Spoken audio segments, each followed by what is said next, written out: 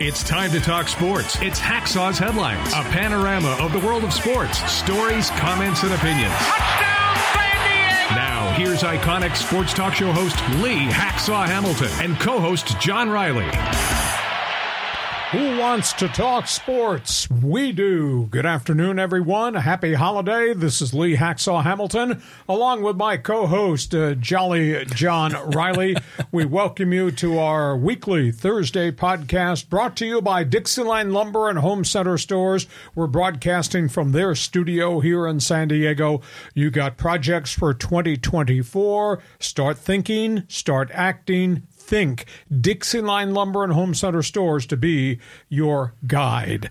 We got a lot of things planned. We're going a lot of different directions as we, John, head towards what's going to be a really great sports weekend, great New Year's weekend, great college football playoff weekend. How are you? I'm doing great. I mean, the football playoffs are going to be fantastic, but we had a pretty exciting game last night at Petco. Yeah. We're going lots of different directions, and when we're done, some things are going to happen here at the end of our podcast. John, item one, Hacksaw's Insiders Group. How do those people who are joining us on our live stream join our team?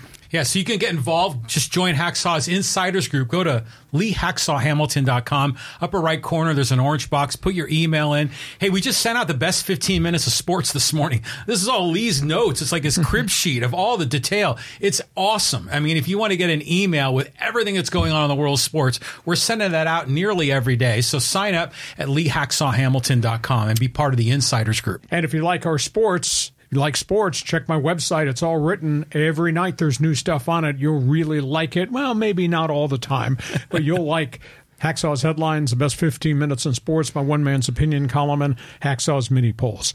Insiders Group, that's really important. We're planning some unique and different things for 2024. And John, how do people subscribe? Subscribe, wherever you get your podcasts, subscribe on YouTube, like, follow, share, and subscribe on all the social media platforms. Hacksaw is ubiquitous on the digital platforms. Everywhere. What does that mean? It means you are pervasive. You are omnipresent. You are everywhere. Don't use those $4 words. I'm a 25-cent man. Bleeping brilliant. There you go. Hey, a lot of topics on the table. We're going to go a lot of different directions. When we're done, Fans Forum. Hope you'll join us, too, for that. John, interesting game in downtown San Diego last night. Football in the baseball stadium. And I think everybody had a good time. Yeah, the Holiday Bowl is one of those games that usually is one of the best of the non-New Year's Day bowls, and it lived up to its reputation. USC debuts a rock star quarterback. This was really impressive. His name is Miller Moss. He sat there for 2 years, hardly played at all because of all the defections, Caleb Williams' decision to step aside and not play while he gets ready to file for the NFL draft. Miller Moss comes out like a mad bomber. And he threw deep, and he threw deep, and he threw deep, and he threw 6 touchdown passes. He threw for 372 yards, his first start ever in college football, and the whole nation watched it. And I thought to myself, because I thought this was going to be a dreary Holiday Bowl, and this was like Holiday Bowls of yesteryear. Yeah, for sure. I mean, the great bowls that we've seen that has really become the rubber stamp of what college football, Holiday Bowl, San Diego is all about. Miller Moss. Lincoln Riley, it's been 6 weeks since the lousy end of the season where they dropped 5 of their last 6. 6 weeks since they got run off the field by UCLA. 6 weeks since their own people of the Coliseum booed them coming off the field. Lincoln Riley just kind of reinvented his football team in the wake of all these defections. I mean, I was very impressed with what they did. There was sizzle. There were big strike plays. They were unbelievably aggressive offensively. Now, I thought it was weird. Caleb Williams, the star quarterback, who did a great job for a year and a half after transferring from Oklahoma before things fell apart on him, Caleb Williams stood on the sidelines with his jersey wrapped around his neck, cheering on Miller Moss. I don't know, should he have played? He kind of, to me, it's like you bailed out on your teammate. I understand you're going to go to the NFL probably. Maybe you're protecting yourself that you don't get hurt in your final game. And it is the final game in the Pac-12 conference, as we know, for USC. There was just a lot of emotion in the stands. I wonder if USC football will really ever be the same now that they change address and they go to the Big Ten Conference. But I watched Miller Moss just play bombs away, and he was accurate, and his guys were running away from Louisville secondary. I mean, it was a tremendous explosion of a game. And in Holiday Bowl history, because they sat back and think, okay, let's press the memory button. Holiday Bowl. Most of it was about BYU in the early years, and that was Jim McMahon, and that was Steve Young, and that was Robbie Bosco, that was Ty Detmer. And then other great ones. Heitzman Trophy winner Barry Sanders came here with Oklahoma State and was dazzling. Blair Thomas, Penn State, came here. Unbelievably impressive with Joe Paterno. There have been so many great bowl games here, and I thought this thing was going to get sidetracked because USC had 20 players not there, which was amazing. They had so many guys in the transfer portal, and a whole bunch have already declared to go to the NFL. And then Lincoln Riley just kind of reinvents himself in the 6 weeks between the lousy loss to UCLA and the kickoff against Louisville in the Holiday Bowl. So I was impressed. It's going to be fascinating because now suddenly Miller Moss has put himself right at the front of the line of whomever the head coach is going to recruit or bring in the transfer portal. This guy's got to be your starting quarterback, at least going to spring football. 6 touchdowns, first time out of the chute. I thought it was a fascinating game, and for the fans, they had a good time. It was very entertaining, you know? I mean, we're talking about a lot of these other bowl games, and the stands are kind of quiet, not much going on. This was a great game, and good on Miller Moss. And did you see the post game when he won the offensive MVP? I mean, dude was composed, poised. It looked like he was expecting to be the MVP. And then at the end of the game, they dumped eggnog on Lincoln Riley. I don't know if you saw that. That was fantastic. But it was just a great game all around, and, you know, it's a celebration for San Diego. Steve Fisher was the what do they call him? The main guy in the parade. The Grand Marshal on the parade, yeah. So, you know, it's a cool thing for San Diego to have this event, and I'm glad they're doing it at Petco. It's special. Yeah, it's got a real unique environment, unique flavor to it, which I think is kind of cool. And that kid looked like Darryl LaMonica bombs away. Darryl LaMonica. He was accurate. He threw with great strength down the field, hit his guys running in stride. I was so impressed. So if you're a USC fan, how cool was what we saw with Miller Moss? If you're a USC fan, jump into the chat box for Fans Forum. Will Trojan football feel the same going forward to a new mailing address in the Big Ten Conference? So we got that. Now, if that's not big enough, look what's just ahead, John. Yeah, the granddaddy of them all, the Rose Bowl, is going to be starting up this weekend. Here come the college football playoffs. Wow. Semifinal. We've been waiting for this.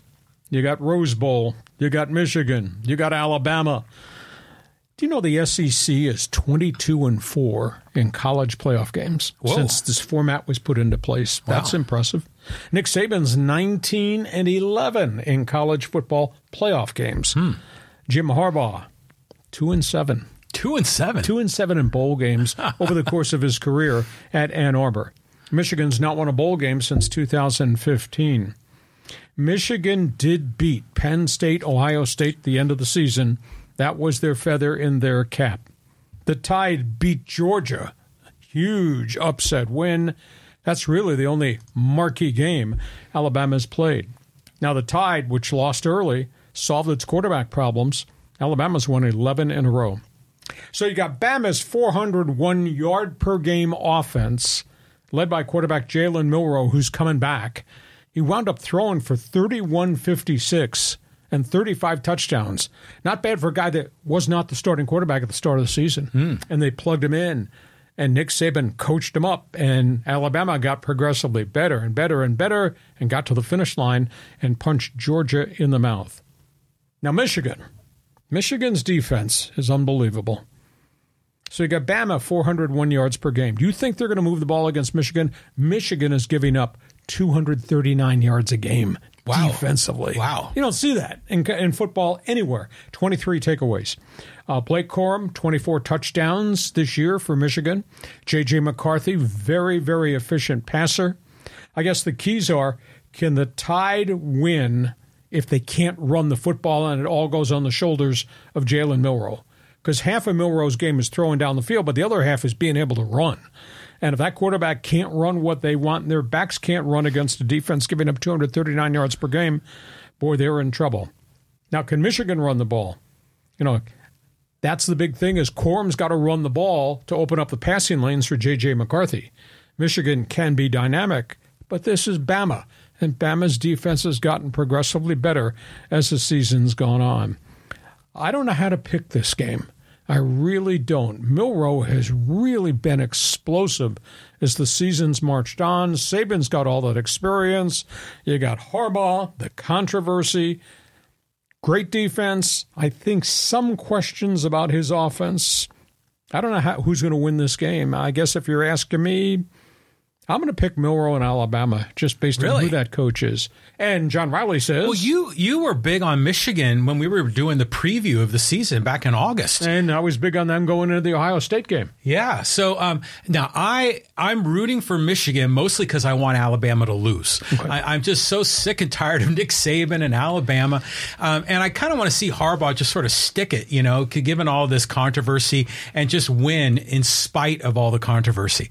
But I'll tell you what, the Rose Bowl semifinal, great environment. About, 6-8 years ago, my son and I went to the game, Florida State, Oregon, Mariota versus Winston. And that was a really fun environment. So for all the people that are trekking to Pasadena, they're in for a good show. So you are picking Michigan? I'm picking Michigan, and I'm sticking with them. Okay. So you and I won't be talking to each other this weekend.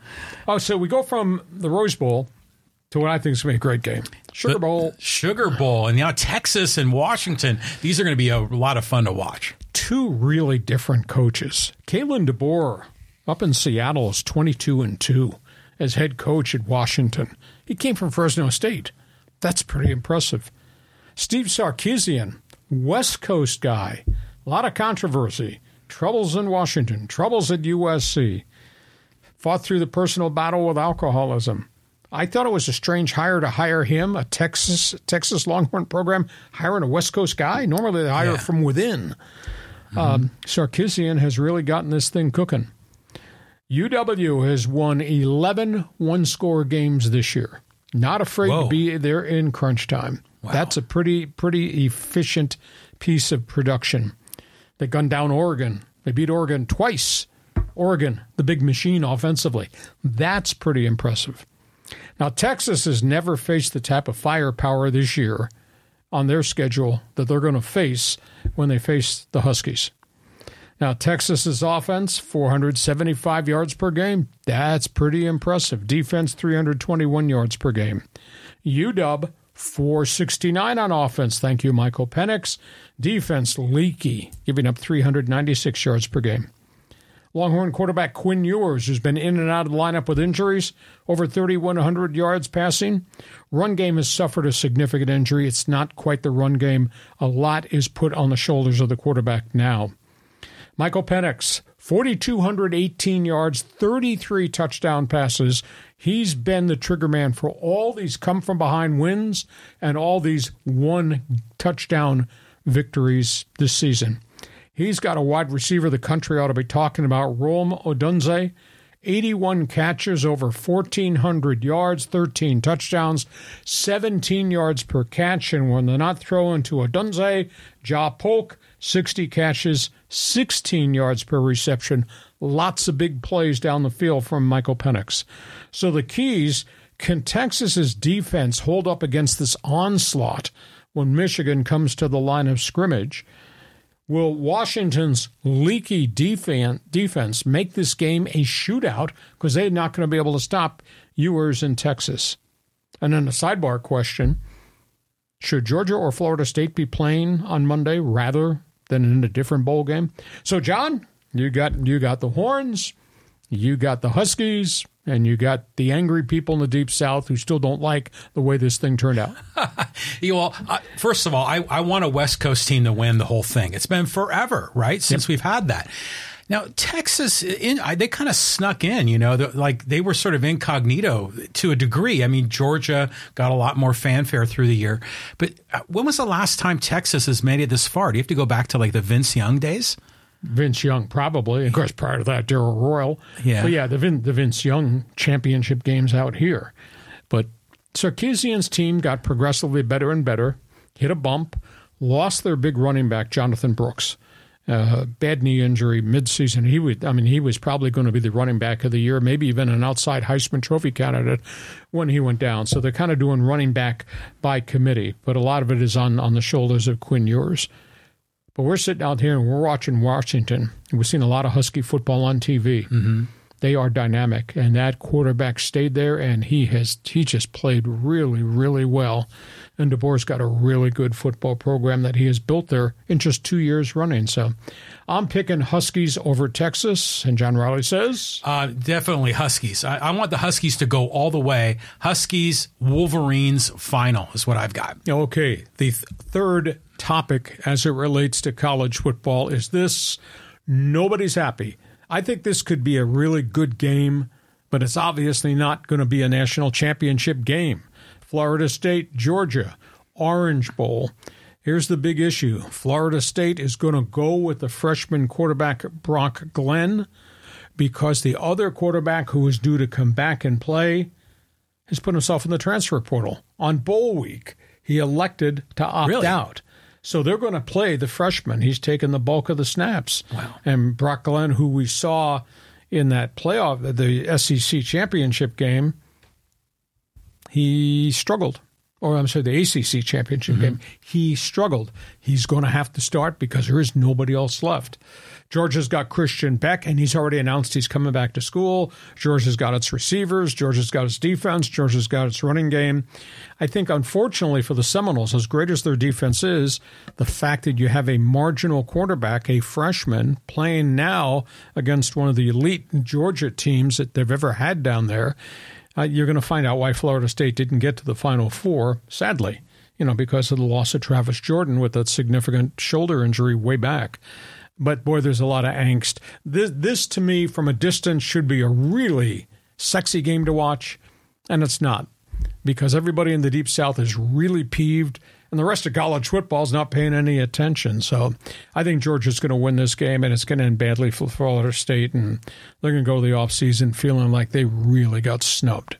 Well, this is a classic example of why we need to open up the playoffs, because next year we will. Right, which is good. I mean, it was ridiculous when A, we had no playoff, then B, we only had the top 2. Now we have the top 4, but it should be at least 8. It's going to be 12. Like I said, I would open it up to 32. I would go all the way with it. But, there's been some fans in social media that were commenting, even about the USC Holiday Bowl game. Should these teams be penalized if they are not having their starters play the game? If they're in a transfer portal or they're going into the draft? I mean, is there a consequence to that if you end up with a completely different team for the bowl game? How do you victimize the school? It's the kids that are making the decisions. Mm-hmm. However, interesting point that was made. You brought this up last night. Lane Kiffin at Ole Miss. Now, they're in the Peach Bowl against Penn State. He stood up at the podium in his final press conference and said, this is disastrous for college football. This should have never been allowed to happen. It needs to be changed. He's making reference to player free agency. And Lane Kiffin says, look at any other sport. Do you see any other sport in which they're allowing the players to declare free agency at the end of the season while their teams are in postseason play or in the World Series or in the Super Bowl or in the NBA Finals? Right. Do you see any other sport that allows that to happen? Why has that been allowed to happen to our sport? He thinks what's happened here has been horribly detrimental. And like I told you last week on our podcast, one of my concerns was a lot of these bowl games are meaningless because players have opted out. We're not going to the bowl game excited about my team's in a bowl game. We're going to a bowl game as my quarterback going to play? What's going to happen when all my skill guys opt out to go to the transfer portal? So Lane Kiffin was just condemning the whole structure of what was allowed to happen where guys could opt out in November or in December and just not be part of the team. I think it's a problem for me because you have gone with your guys all year and you've been in the trenches together. In essence, you've gone to war with them. And now at the last minute, you're opting out and you're not going to play in a bowl game with the guys you went through the whole season with to win 11 or 12 games. That doesn't sit well with me. But players do, I guess, have a right to protect their health. They don't want to get hurt, so they don't get damaged in the transfer portal, or they don't want to get hurt, so devalue them if they're going to the NFL draft. But what about the school? What about the teammates you had? No? No, well, yeah. I mean, like a lot of sports, you can't declare free agency until after the World Series or after the Super Bowl. That makes sense to me. But, if you're a fan, and let's just say you're a Louisville fan or wherever, and you shell out money to fly somewhere, hotel, and you get there and it's the second string. You're like, what the heck is this? So yeah, they've got to fix this. There's just it's become the wild, wild west. I support players being able to transfer. I like that idea. Opting out because you're going to go in the draft, that's weak-ass sauce. I don't like that at all. I mean, Caleb Williams should have been playing, and just as an aside, I don't think he would have played as well as Miller Moss, but it's a sad thing when these bowl games are supposed to be the pinnacle of the season, and now they're so anticlimactic. Yeah, the kids have a good time, and the backups finally get a chance to play and experience that. Mm-hmm. I don't think it's fair to the bowls, the bowl backers, Holiday Bowl redcoats who put so much time and effort over the whole calendar year for our bowl game, which has got a great tradition and reputation. So you're a college football fan. Jump in there on that. Who do you think is going to win the Rose Bowl? And then obviously the Sugar Bowl matchups as the playoffs begin. You got to comment on what Lane Kiffin had to say as it relates to this is stupid, what college football is allowed to become. Nobody else is doing it. So we got all that to talk about. We got NFL football to cover too. Yeah, drama in Mile High Stadium. Ooh. This came out of nowhere. Maybe we should have seen it coming. Russell Wilson's been benched by the Denver Broncos with 2 games to go in the season. They're still holding on, still trying to fight their lives to get into the wild card race. Russell Wilson benched. He will be released at the end of the year. The head coach, Sean Payton, says, yes, there is an economic component to the decision we've made. However, they were 1-5 out of the gate. They fixed things. Russell Wilson played really well, but now they've collapsed again. They've lost 3 of their last 4. Last 4 games, Russell Wilson, 6 touchdowns, 5 turnovers, only 61% completion rate. The economic component is this. If he plays the last 2 games and he gets hurt, his $37 million contract next year is automatically guaranteed. And if he's on the roster next year, the $38 million the following year is guaranteed. Incredible.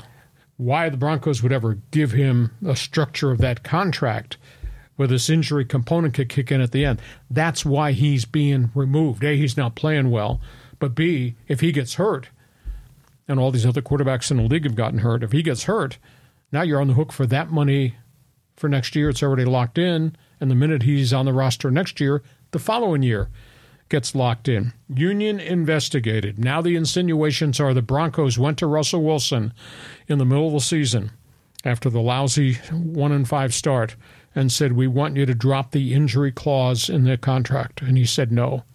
So he held them to what they offered him. So that's the whole situation. They release him at the end of the year. They're going to take an $89 million cap hit. Jeez. $89 million. That'll be divided over 2 seasons. It's still a big cap hit. Yeah. It's obvious they want to get rid of him, and they're going to go a whole different direction. Sean Payton wants another quarterback. I think the burning question with 2 weeks to go in the season, do you lose the locker room? There are probably a bunch of Russell Wilson guys in that room. Now, it's interesting, Russell Wilson's response today, it's the first time he spoke, and he says, I'm with God. God has a plan for me. So he has not publicly gone bitter and dropped the nuclear warhead on Sean Payton. He says there is a plan, which means he's going to play somewhere next year, maybe at a different lower price. And with the union leaking out the information, and the Broncos tried to change the injury clause in the contract. Here's a sidebar story. So you're the general manager, George Payton in Denver. You made the trade with Seattle to get him. You traded 2 number 1s, 2 number 2s, a 4, 5, and 6, and you traded 3 players. One of them is a Seahawks starting tight end, Noah Fant. The other is the young quarterback, Drew Lock. Mm-hmm. Then that general manager, George Payton, after making that trade, gave him this mega contract extension with all the injury clauses in it. Could you please tell me why he still has his job? All right, your response, Wilson, Peyton, Broncos, GM. Yeah, I mean, it's just a weird story. I mean, it's like these perverse incentives. Why would you get your contract extended if you got hurt? Usually it's the other way around. But I questioned the whole thing when Russell Wilson went there in the first place, because he seemed to be on the decline in his career in Seattle. And sure, they wanted a stable quarterback, but this whole thing isn't working at all. It's funny though how this has been such a soap opera season for the Broncos. They lose like by 1 million points to the Dolphins. The scoreboard was 70-20. 70-20, and then they ended up, coming back, and now they're in the playoff hunt, and they're getting rid of their quarterback. So the whole thing is just nuts in Denver. So if it's bad in Denver, it's not very good in Kansas City. John, your next question? Yeah, Travis Kelce's he's a lot of focus on this guy, and now he's reacting. Well, you got Travis Kelce, Patrick Mahomes. Travis Kelce, can we play and win again? Go back to the Super Bowl. Travis Kelce, Taylor Swift, on and on and on and on. Really bad game last weekend. They got beat again. Chiefs are on a real skid. They've lost 3 of their last 4. They don't look like the same football team. It's like Andy Reid has lost that side of the football. It's a combination of quarterbacking, pass protection, and a bunch of wide receivers that have really let the quarterback down. Kansas City's offense, 34 drops, 26 turnovers, 56 penalties just on the offense this season. Wow. That's not Andy Reid, Patrick Mahomes football. And then Travis Kelce had the meltdown during the game as they lost to the Raiders. Got punched in the mouth by the Raiders. Got run off the field by the Raiders. So he slammed his helmet down near the bench area right in front of Andy Reid. And Andy Reid told the trainers, take his helmet. He's not going back in the game. Yeah. In essence, they benched him. Now, they did put him back a little bit later. But Kelce does a podcast with his brother Jason Kelce from the Eagles. And the stuff that came out of his mouth, even I would not say that on my podcast. He says, everything is effing wrong in Kansas City. You players need to be effing accountable. Do your effing job. Nice environment Kansas City's got. Kansas City is obviously going to have to go on the road in the playoffs. But this late in the season, if you haven't solved your problems, I don't think you're going to solve it in the next 2 weeks in terms of all these drops in the wrong routes and guys off sides and guys just not running discipline. And it's been going on since the first week of the season. There was one early game where they dropped 6 passes. The kid receivers dropped 6 passes, and Kelce dropped passes, and Kelce got hurt. So he F-bombed everybody between games. Nice environment. Well, there's so much drama with that team, especially with Mahomes' wife and his brother and the reality TV and everything going on with these guys. Isn't it incredible how Mahomes was the magic man? He could do anything. He could throw the ball sidearm and find these gaps. And Kelce was just a guaranteed lock on a 3rd down to get you the next first down. So now suddenly they are human. They are making mistakes. And then you kind of realize, okay, this is a team game, and if they don't have that offensive line, they don't have that supporting cast, then they get exposed. And you're like, okay, now they're coming back to earth a bit. They don't have Tyreek Hill. Oh, they don't have Juju Schuster-Smith. Yeah.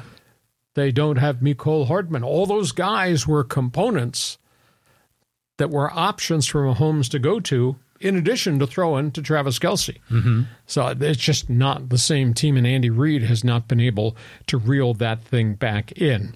Okay, we get to halftime. Before we take a look-see at games on the schedule, let us remind you, our podcast is brought to you by Dixon Line Lumber and Home Center Stores. They've been in business for almost 100 years in San Diego. There are 9 locations to serve you. John, you're different than me. I mean, I'm left-handed, I'm gifted, I'm intelligent, and John's out in left field being a Giants fan and rooting for the 49ers. I'm different from you. I could not go do a project and rebuild that kitchen. I don't know how to redo that patio deck, and I know you changed the lighting in your man cave and in your TV room and in these great Dixie Line studios that we have.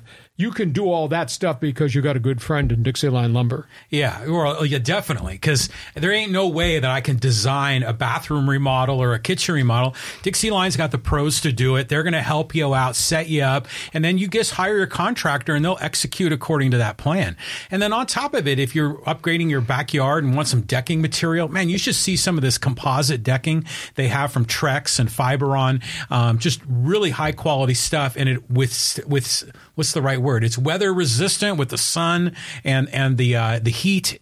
Good stuff here with Dixieline in San Diego. You got projects, fix it, build it. We guarantee you will enjoy it. Check those guys out. These guys, Dixieline Lumber. And before we go to the second half here, our Thursday podcast going towards a great sports weekend and the great New Year's weekend and all the big games. John, remind everybody about Fans Forum right at the end of the show. Do you think we'll have enough time to do everything that's going on there? Yeah, you should see everyone's lining up. 4XLA, Angel, George, Javier, Michael, Anthony, Greg, all jumping in. So if you've got a question or comment for Hacksaw, you got a comment on the college football playoffs, drop your take in the live chat on Facebook, YouTube, or Twitter, and we'll see it on our screen. We'll get you involved in Fans Forum. And we want to remind you, you can subscribe so you'll get all the alerts. John, how do they do that to know what's going on with our YouTube channel? Yeah, so, first of all, subscribe on YouTube. We're dropping video clips all the time, every day. But make sure you subscribe on the audio-only platforms, Google Podcasts, Spotify, wherever you get your podcasts. Look up Lee Hacksaw Hamilton. We're getting more and more downloads of the audio-only podcast, Lee, and it's just this podcast just keeps building and growing. Doing great. Numbers are looking good. And as we spin to 2024, Hacksaw's Insiders Group, we're looking for people to join our team. How do they do that? Okay, so much going on here. Yeah, the Hacksaw's Insiders Group, you want to be part of the team. We just, it's like the Hacksaw fan club, and you want to get some in-depth, detailed, behind-the-curtain sports content. This is what you need to do. Go to LeeHacksawHamilton.com. Orange box, upper right corner, sign in, put your name and email there, and you're going to get a lot of great content, great sports info, but it's only exclusive for those in the Insiders Group. And check my website, because I write on it every day of the week. You like sports, ton of information there for you. We start the second half of our Thursday podcast. We're going to talk NFL football. It almost feels like playoff time. Yeah, there's only a few weeks left in the season. So what are the big games this week, Lee? Well, let's start first of all with the Detroit Lions, Dallas Cowboys. We keep challenging Detroit. How good are they really? Well, they keep answering the question. They got 10 wins this season. Big challenge. They got to play the Cowboys. Detroit is averaging, this is hard to believe, that a team run by Jared Goff would be averaging 394 yards a game. Wow. The statistics are amazing. So you got Goff, you got St. Amore, the wide receiver. They got two running backs that are hot. Gibbs has just had a splashy rookie season. David Montgomery's been just trustworthy as a power guy inside. Their defense goes after your quarterback. So you got all that. Detroit going for their 11th win. The Cowboys have had a good season, but they've lost 2 in a row. They've cooled down just a bit. Dak Prescott, 104 quarterback rating. He's got 30 touchdowns and only 7 interceptions. CeeDee Lamb has had a superstar breakout season. 109 catches, 13 yards per catch for number 88. And Tony Pollard, the guy that replaced Zeke Elliott, he's got 1,171 all-purpose yards, and he's gotten through the whole season without an injury. So you got Detroit against the Dallas Cowboys. You got Kansas City against Cincinnati. And Jake Browning, the backup quarterback, journeyman backup quarterback, he's had his 15 minutes of fame. I wonder if he's going to bounce back against the Chiefs. His last couple of games, he looks like a deer in headlights, kind of panicked. 8 touchdowns, 6 picks, 2 fumbles, a lot of mistakes. He's starting to make mistakes that backup quarterbacks normally start to make when defenses get video on them and start to figure out what they can't do. The Chiefs are obviously in a fury over all this poor play offensively. Will Kansas City come together, or is there an ambush waiting? Will Cincinnati beat the Chiefs? Raiders, Colts. What a job Antonio Pierce has gotten these guys to do. Play hard all the time. Defensively, they're just causing a lot of chaos out there because they're pressuring the quarterback, and they've gotten much more physical in the secondary. But how in the world do you win games when your offense is averaging 279 yards per game? That's what the Raiders are doing offensively with a backup quarterback, Aiden O'Connell. They're converting only 34% of your third downs. Absolute misery in that department. They've scored only 31 touchdowns this season in 15 games. But yet the Raiders are hanging in there for Antonio Pierce. The Colts, they're still in the wild card race. They're up, they're down. Gardner Minshew, the gunslinger, he throws touchdown passes, he throws interceptions, he takes sacks, he drops the football and fumbles.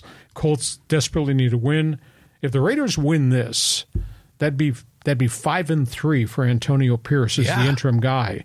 So maybe Mark Davis has to give him the job because the players have already said we want Pierce to be given the full-time position. And then we got the game of the weekend. And we've had games of the weekend every week like for the last month. We've had so many great matchups.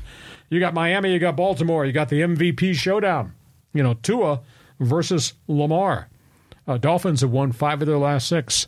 Baltimore is 11-1 since October. Really? Think about that.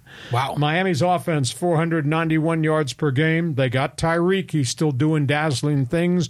They got the two-headed monster at running back. They're throwing to the tight ends. Now, they don't have Jalen Waddle. The wide receiver is averaging 13 per game.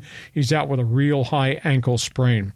But what a season Tua's had. Tagovailoa, 4,200-plus yards, 26 touchdowns, got a quarterback rating of 105. Whoa. Back in August, when you and I were first broaching the start of the season coming out of camp, the question was, would he stay healthy? Could he stay on the field? Did he learn a lot from being hurt? Boy, I guess he has. What a phenomenal season for him. Lamar Jackson, MVP candidate, 4,100, 43 all-purpose yards. First time ever. He's got wide receivers and running backs around him, but he creates chaotic plays and executes them. He's having a dazzling season. And then there's the Baltimore defense. 297 yards per game, 54 sacks, 35% on third down conversions.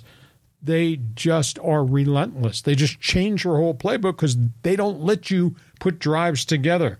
So it's going to be a fun game, Miami-Baltimore. So, John, you got a lot here to talk about. Do you believe in the Lions or do you believe the Cowboys can come back? What do you think about the controversy Cincinnati-Kansas City? Are they playing for Antonio Pierce in Las Vegas? And they got Miami-Baltimore. The table is yours. The table is mine. First of all, I'm loving the Raiders rallying behind Antonio Pierce. And they're doing it kind of in a clunky style with not really good offense, but they're winning games. And I love it. And I love everything about Antonio Pierce because he's an L.A. guy, and I think he was from like South Central, and he's really embraced the whole L.A. Raider culture. So he gets it, So it's nice to see the Raiders rising again. I love the drama with the Chiefs, and who's in the skybox with Taylor and all of that. It's just fun watching. And my wife likes watching the games when the Chiefs are playing. I'm all in on the Lions. I would love to see the Lions become the new America's team and displace the Cowboys. But that game will be in Dallas, right? So that'll be a tough go. And then the other game, the Ravens just put a can of whoop ass on my Niners last weekend. They're going to be tough to beat, but Tua's a fun story. He's a good guy to root for. So my heart is going to be with the Dolphins, but my brain is with the Ravens this weekend. Okay, you're an NFL fan. Just pick 'em, pal. Give us your spin on this Miami game coming up with the Baltimore Ravens. So we go from all things football. You got a unique controversial story or two here in baseball. Yeah, this whole story with Wander Franco is disgusting and distasteful. Wander Franco is a young star shortstop. Tampa Bay was removed from the roster on the baseball commissioner's exempt list. It's been alleged he's under investigation that he had relationships with 3 minor girls in the Dominican Republic. The investigation is reportedly complete. He was supposed to report to court to hear the allegations against him, did not show. They raided 2 of the houses he lives in the Dominican this week, could not find him. His lawyers were given a warrant that he had to appear today, Thursday. He fired the lawyers. He was a no-show again. It's almost as if he's a fugitive at large. And yeah, maybe he boards a plane, leaves the Dominican, and comes to the States. He can't go to spring training. Commissioner's office is not going to lift this administrative leave thing. So it's a really ugly story, and this is a star shortstop of the Tampa Bay Rays. That's one story. The other story is in Washington. We, of course, have tracked the unbelievable career of Steven Strasburg, and it kind of looks like the comet has burned out. His career is over because of the multiple surgeries, neck, shoulder, etc. He is owed a lot of money. He's already made $145 million on a 7-year contract he signed right at the peak of his career before all the injuries waylaid him. He's made $145 million. He's owed $105 million, 3 years left, and Washington's ownership's refusing to pay it. Now, I don't know how you can refuse to pay the contract. He got hurt wearing your uniform. The union has interceded, and the union says we're not having any negotiations on a buyout. The guaranteed contract's the guaranteed contract. We're not changing, quote, the injury clause. So nothing's been solved as it relates to Strasburg. From what I gather, there's not going to be a buyout. There's not going to be a discount for the final 3 years, 105 that he has owned. You know, he had a great career. I mean, he might have been on a track to win 250 games before he broke down. But he's had so many physical woes, and he can't function as a normal person. He wants to be able to bend over and pick up his kids, and his shoulder and his neck will not allow it just because he's had fusion surgery and things of that nature. But Washington trying to wiggle out of what's owed. Union says you will not do that. Yeah, well, definitely a contract's a contract. And, you know, granted, MLB, they make them guaranteed. I mean, it's like a sweet deal if you're a player. I mean, and you're just locked in. But, you know, they're trying to renegotiate the deal. It's almost like the Broncos trying to renegotiate the deal with Russell Wilson. Come on, guys, you sign the deal, make it happen. The Wander Franco story is just a mess. And the Rays ponied up and gave him big money. He's got guaranteed money. But if he gets arrested or something, I imagine the Rays would be off the hook financially. Oh, exactly. Yeah. The minute this comes to jurisdiction, he was paid through the end of the last season while on administrative leave. This is pretty serious stuff. Yeah. I mean, the last player that got involved with, quote, underage girls is a Pittsburgh Pirate relief ace, Felipe Vasquez. He's still in prison. Just spent Christmas in prison on a 3-year prison term. The allegations are there are 3 underage girls that he had relationships with. I don't know if they were all in Florida or whether they were in the Dominican Republic. There have been 2 family lawsuits already filed. So he's in a world of hurt. You don't understand why people would make the kind of bad decisions they're making in terms of relationships. You know, we could spin off that topic and talk about Julio Urias, the Dodgers pitcher, who had already been suspended once for domestic abuse and now gets suspended again and is not resurfaced in Major League Baseball. So that's that. Okay, we go from baseball. Last topic on the table, big boy basketball. Yeah, huge game tomorrow night. Prove it game for the Aztecs. Friday night, San Diego State, Gonzaga. I guess you could call this a real litmus test. State is 9-2. Bulldogs are 10-3. Zags, though, have lost to number 1 Purdue and lost at that point number 5 UConn. So 2 of their 3 losses have been against real big-time top of the ratings competition. How about Gonzaga? Now, the Aztecs are playing in Spokane. Gonzaga, 76-game winning streak at home in Spokane. Finally snapped at the end of last season to Loyola. Had a weird loss there. Lost once to UConn here. But aside from that, they're virtually unbeatable. Big storyline, Jadon Ledee. Can he get scoring help? Because you have no doubt that they're going to defend him and box him and double him, and there's going to have to be points from other people. Now, the Aztecs have 3 guards that are kind of kicking it into gear. Reese Waters has had a phenomenal start at from USC, transferring into San Diego State. And then obviously we know what the Butler can do, and we obviously know what Trammell has done. Those guys are going to have to score. And I think the wild card in the whole thing is what kind of point production, because they're going to need Micah Parrish to hit threes. That's going to be a big question. And Jay Powell is going to try to play with a mask. He, of course, had the broken nose, and he had been a contributor off the bench. So there has to be some form of point production around Jaden Ledee to get that defense to back off, because I have no doubt the Zags are going to run a lot of people at him. Wyoming center Graham Ike transferred into Gonzaga at the last minute. He supposedly was going to the Big 12. He wound up in Spokane. He's averaging 14 and 8. Austin Watson, shooting forward, averaging 14 and 7. Creighton transfer guard Ryan Nembhard, he's averaging 12 and 6 assists per game. Gonzaga averaging 84 points a game on offense. Defense giving up only 67. They're out rebounding the opponent 43-35. They're shooting almost 50% from the floor, and at home they're like shooting 69%. Oh my God. Man, they're just a phenomenal basketball team. And we all know what Brian Dutcher has accomplished since replacing the Hall of Famer, should be, Steve Fisher. Dutch is 161-49.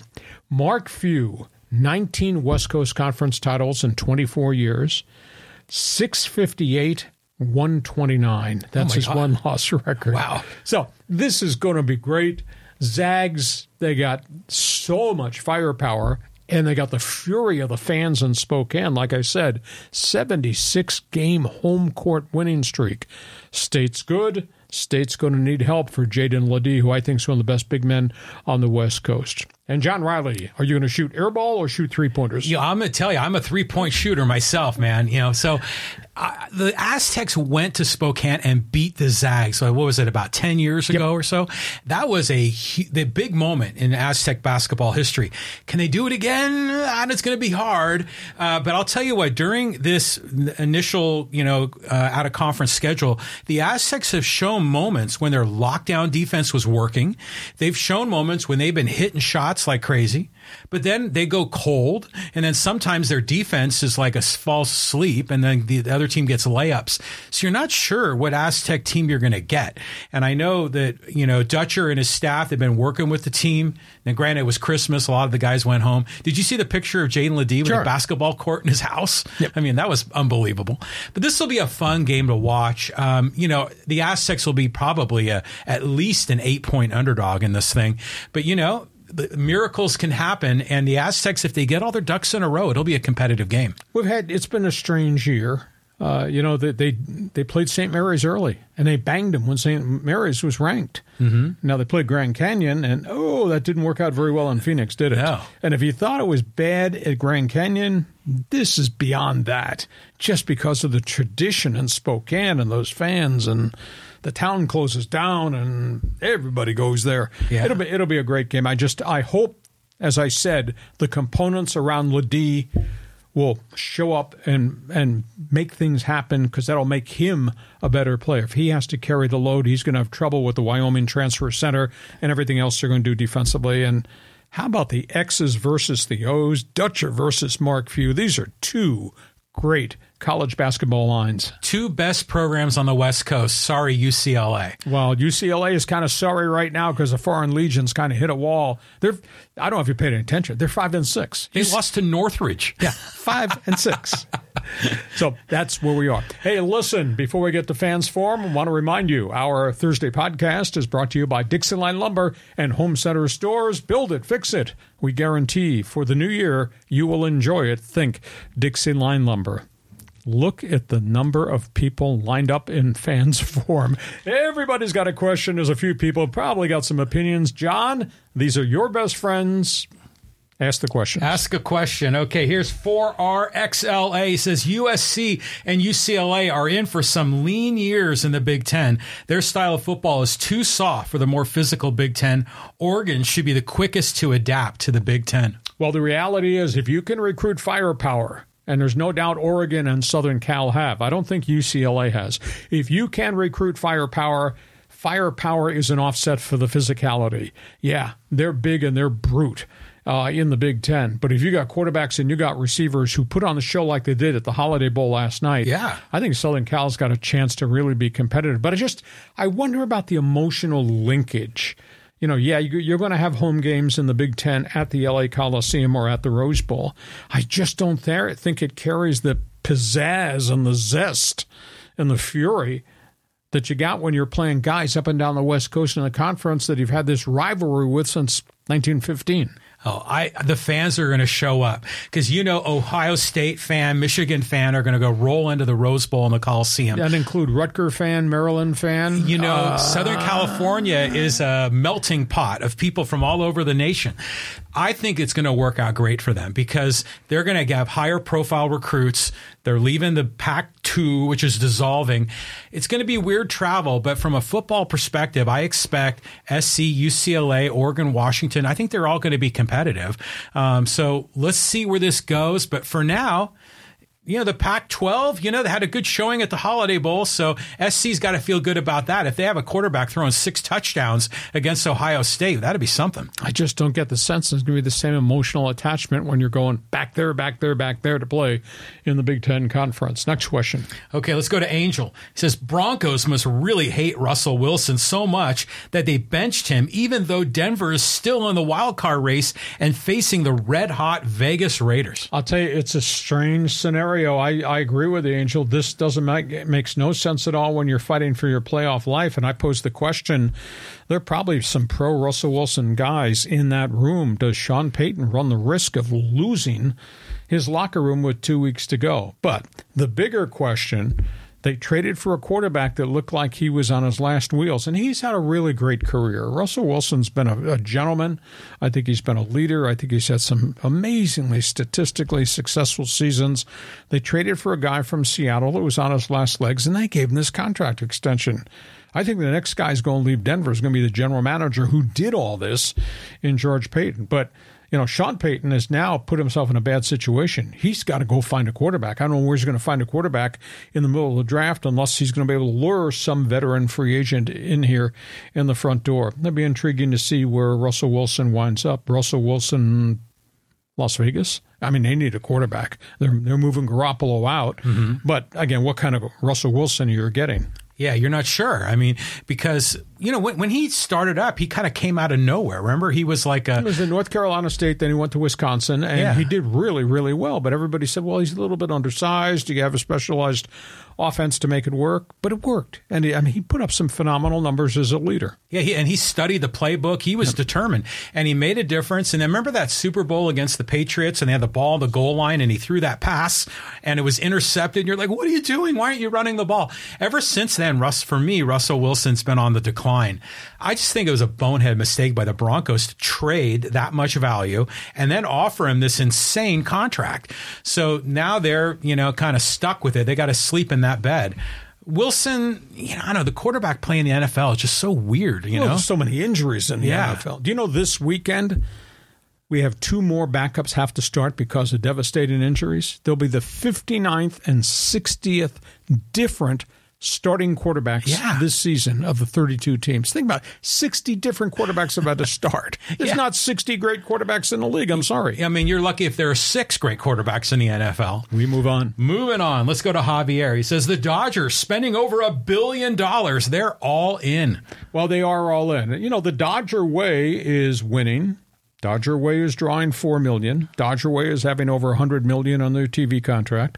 The other thing that's unique about the Dodgers, and I did not realize this till this morning, doing some research, Ohtani, Yamamoto, they are now the 11th and 12th Japanese-based players who signed with the Dodgers. There is an enormous legacy of their relationships with people from the Pacific Rim. I mean, we talk about the Dallas Cowboys, America's team. How about the Los Angeles Dodgers, America's team, as it relates to going to get these great players and convincing them to come here and be part of our culture? It's a phenomenal investment they made, but, one is an iconic, probably Hall of Famer who's going to be a DH pitcher a year from now, and most people think he'll be back to what he was with the Halos. And the other is a 25-year-old superstar. I mean, what he accomplished in Japan, dominating, as different as pitching in Japan is, what he accomplished there is a trendsetter, bringing all those skills here. And now the challenge, will he be the same pitcher in America? But Yu Darvish was, Daisuke Matsuzaka from the Red Sox was, Hideo Nomo, Kenta Maeda, Hyun-Jin Ryu before he got hurt. So I think it's exciting. It's going to be interesting. Padres open against the Dodgers in South Korea. Yeah, that's going to be cool. The whole world is going to stop to watch that game, whether it's at 8 o'clock in the evening or 3 o'clock in the morning. That will be fun. Well, the Dodger way is also choking in the playoffs with Dave Roberts making terrible pitching change moves. It is cool they had a lot of Asian players that have played for L.A. The Padres, we were like a year or two ago, I think they had like 8 different guys from different nations on their roster. It's cool seeing that United Nations angle. But I still think that Yamamoto contract was way the hell too long. 12 years. And he should be good in Major League Baseball, but it's still a huge risk. Imagine if he ends up bombing out and then the Dodgers got this big anchor of a contract, kind of like Russell Wilson in Denver. Ladies and gentlemen, that came from a Giants fan. I just want you to understand the bias there before he made the statement. And if you think we've had fun talking about this, do you know who arrives next year? Ross Sasaki. He's the 22-year-old sensation who's bypassing Japanese baseball, and he's going to come here and be a free agent. Now, he'll play at a lower level. He'll take an Ohtani contract because he's not eligible for full free agency, and there won't be any posting fee, but he'll be restricted in earnings his first 5 years in Major League Baseball. But Sasaki is going to be here next year, so we'll be arguing about that. Yeah, bring it all on. I love seeing it. We can have an actual World Series. Okay, bring on more questions here. All right, here's some more Dodger comments. This is from Michael. He says, "Hi, Lee and John. Why is Steve Garvey not in the Hall of Fame? He has the numbers and was a good ambassador for the game." Rock solid numbers, no doubt about it. But are they superstar numbers? And it spins back to the question, should the Hall of Fame be for greatness or just good players? And that's a tough thing. It's been so long that probably Garvey's not going to get in, but you can't take away what he did. He was rock solid, consistent for a long time, and obviously he was part of one of the most unique setups in Major League Baseball, all 4 of those infielders. Say, and Garvey and Russell and Sachs. I mean, that was a pretty unique collection of guys to play together. But Hall of Famer, marginal. Very good career, though, and so I don't view his career as a negative. Yeah, I mean, well, first of all, I think it was Lopes, wasn't it? Yeah, not Sachs. It was Lopes. But at any rate, Garvey is. Well, they let in Don Sutton. Okay, and he's like a good but not great. Scott Rowland, kind of similar, right? Rock solid. They're rock solid all-stars, but are they Hall of Famers? But the Garv is running for Senate in California. Mm-hmm. He's going to try to win it as a Republican, which is that's a tough assignment in blue California. But he was going to run for politics about 20, 30 years ago, and he had some scandals. But now he's back. So I think that's where we got to pay attention to the Garv. He's on the political stage. Okay, we carry on. We got more questions on Fans Forum. Let's go to Greg here. And he says, how significant is the USC Holiday win over Louisville, even though they were a ranked team at 15? Great show, by the way. Yes, you are correct. It is a great show. I think great job done by Link Riley. For him to reinvent that offense with so many players having stepped away, that's a phenomenal accomplishment. And they beat up a Louisville team at one point was 10-1. Louisville kind of cooled off at the end. But I think it's a starting back point. So now we wait to see what's left in the transfer portal, how many come to join Link Riley. But boy, to get that game experience and to have Moss do what Miller Moss did, first game out of the chute, student of the game, obviously big arm, smart kid, emotional leader. So that was a huge thrust forward when all we had dealt with at Southern Cal was adversity from the middle of the season on. Defensive coordinator gets fired, assistant coaches get fired, team can't play defense. They played really hard under Danton Lynn in his debut game as coordinator, and what Miller Moss did was wow. And you remember at the beginning of the year, SC was potential national number 1, right? Yep. I mean, they were top 5, and the defense went to hell. But as long as Miller Moss will throw 6 TDs, it doesn't matter what the defense does. Okay, moving on. This is from I Smash. He says Strasburg has stolen most of the money he has made. Well, Steven had significant injuries as a young pitcher, reconstructive elbow surgery, came back, got to the World Series, and was a dominant pitcher. And then signed the extension after Washington went to the World Series, and then he just broke down. So I wouldn't say he's stolen it. I want to say he's had 3 surgeries. He has tried everything conceivable to get back on the mound. But when you have a blood clot and then you have shoulder woes and they had to go in and take a rib out, so he's had 3 different surgical procedures. He's tried everything humanly possible.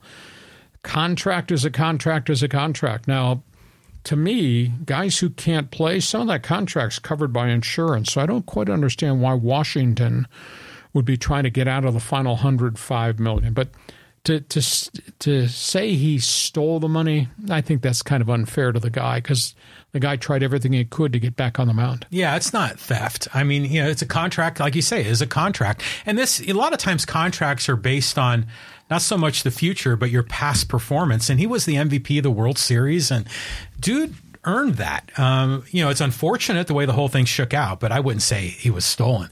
Hey, let's go over here to Emmanuel. He says, how great is Matthew Stafford if he can lead the LA Rams to the playoffs? Also, a great job by Sean McVay by getting his team this close to the playoffs. And I think you have to throw kudos also to Les Snead, the general manager. He's the one a couple of years ago wore the T-shirt, F them draft picks. Because the Rams had traded all their draft picks to go get Jalen Ramsey and all those other great veterans, etc. Yeah.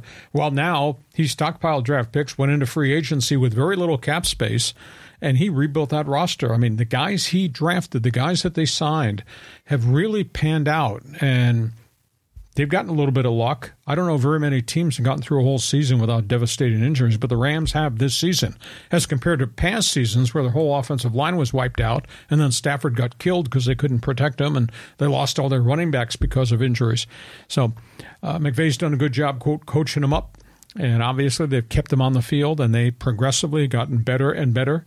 So now you got Stafford, and you got the second-year running back at Notre Dame, Kyron Williams, and then obviously they found the BYU kid in Nakua, who's got 96 receptions. It's amazing.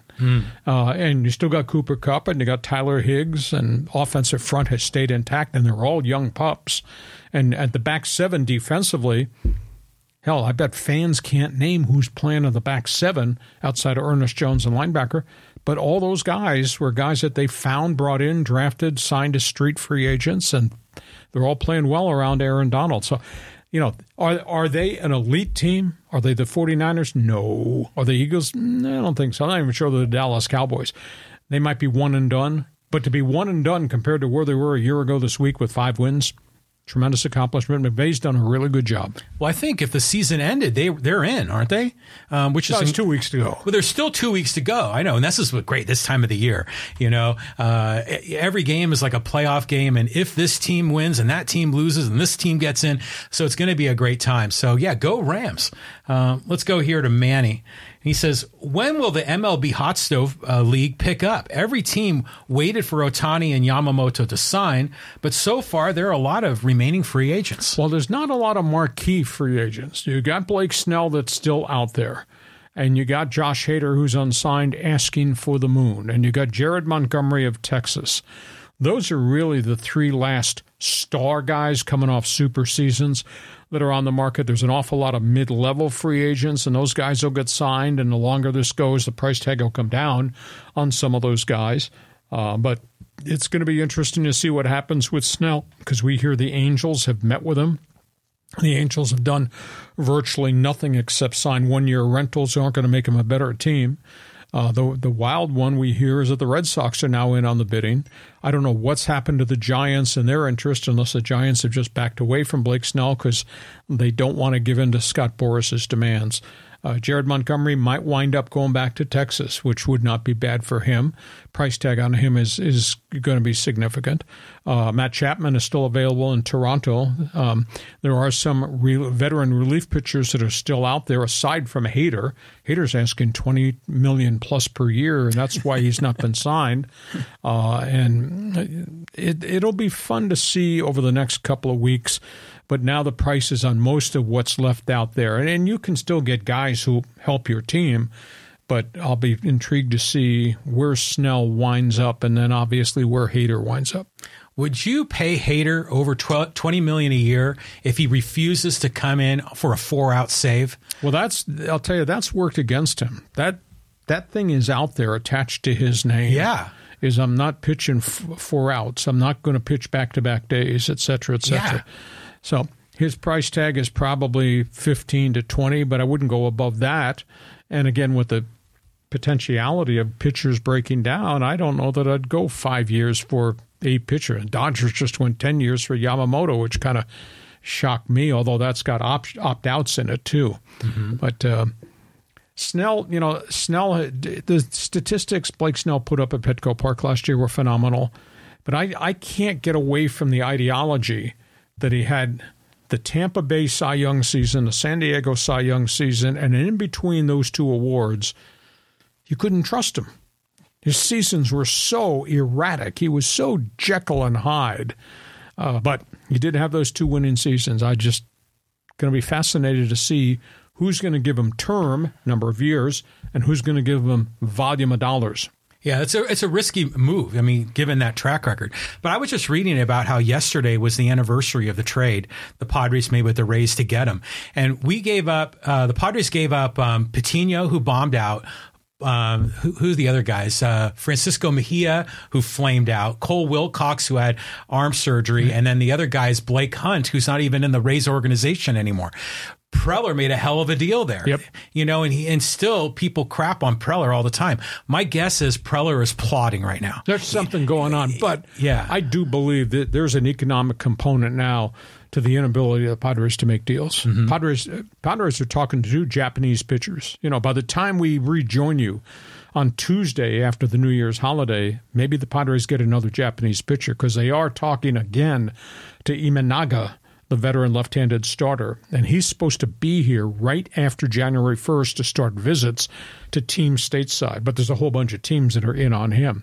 So I think the Padres might have one more pitcher coming from abroad, but their inactivity here leads me to believe that this economic component where the budget and the payroll is getting stretched down, mm-hmm. closed in, refined to a lower amount, I think that's real. And I think that's why Preller hasn't been as active.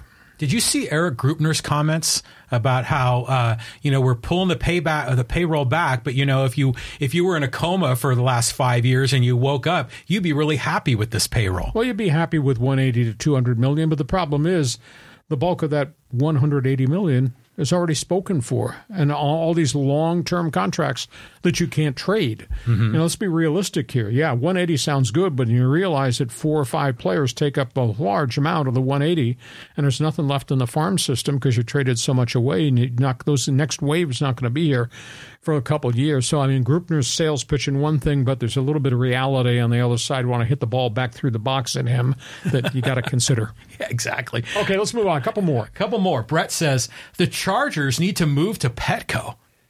Well, it's only 35,000 max. It could sit there at Petco. The Chargers aren't moving anywhere because the ownership's not going to sell the team. And good luck to L.A., supporting somebody that is not real relevant. And our heart aches. I can't go anywhere without people stopping me and saying, oh, the Chargers, we miss them so badly. And there's a hole in our heart. And it's damaged the psyche of San Diego sports fans, despite what the Padres have done, what Aztec basketball has done, and what Aztec football might be under the new coach, Sean Lewis. Our community just never recovered from the screw job they got when Spanos turned his back on 55 years of loyalty. The San Diego sports curse, man. It just keeps coming. But imagine if, just for fun, the Chargers did play at Petco. We'd have, a football game like on the infield dirt, like they used to have at the multi-purpose stadiums. But, it's fun that they had the Holiday Bowl there. But, yeah, there's no way they could have an NFL team. No. And, one of the sad parts, as cool as Snapdragon Stadium is, and the fact that San Diego State convinced the voters that we should take over the whole property, back in the day, Soccer City, which proposed they were going to build a stadium and turn it over to San Diego State, but a piece of that property was to be reserved for somebody if somebody wanted to come in and build an NFL stadium. Do you have Jeff Bezos' phone number? They were going to build that piece of property was still there, but when San Diego State won the ballot proposal, they got all the property. Soccer City's thing came off the board. They would have provided access to 15 acres of land for an NFL stadium.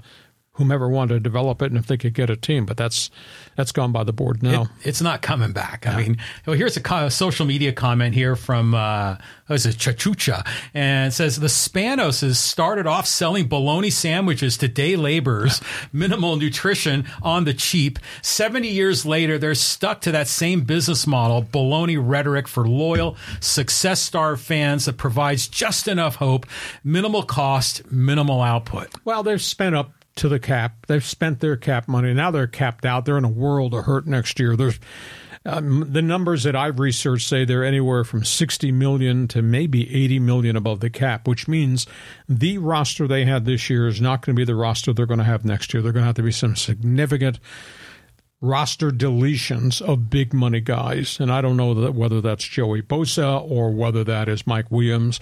There's a couple of big payday guys that are probably going to leave, and they're going to have to restructure down some of the other volume contracts. But, you know, I like Tom Telesco. I thought he did a good job stockpiling young players, but they just can't keep him on the field, can't keep him healthy. I like Justin Herbert because I think he's a gamer.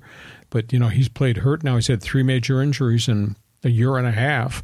They just have not been a complete football franchise. So, I mean, I separate the ill will and the emotion directed towards the first family of football, the Spanoses, but I still have great respect for the players and some of the coaches and the guys that were there as a general manager. But they got a huge challenge on their hands because it's not going to be the same team next year. I'll guarantee you that. If you are Bill Belichick or Jim Harbaugh or some hot coordinator, is the Charger job an attractive job? Do you have a quarterback?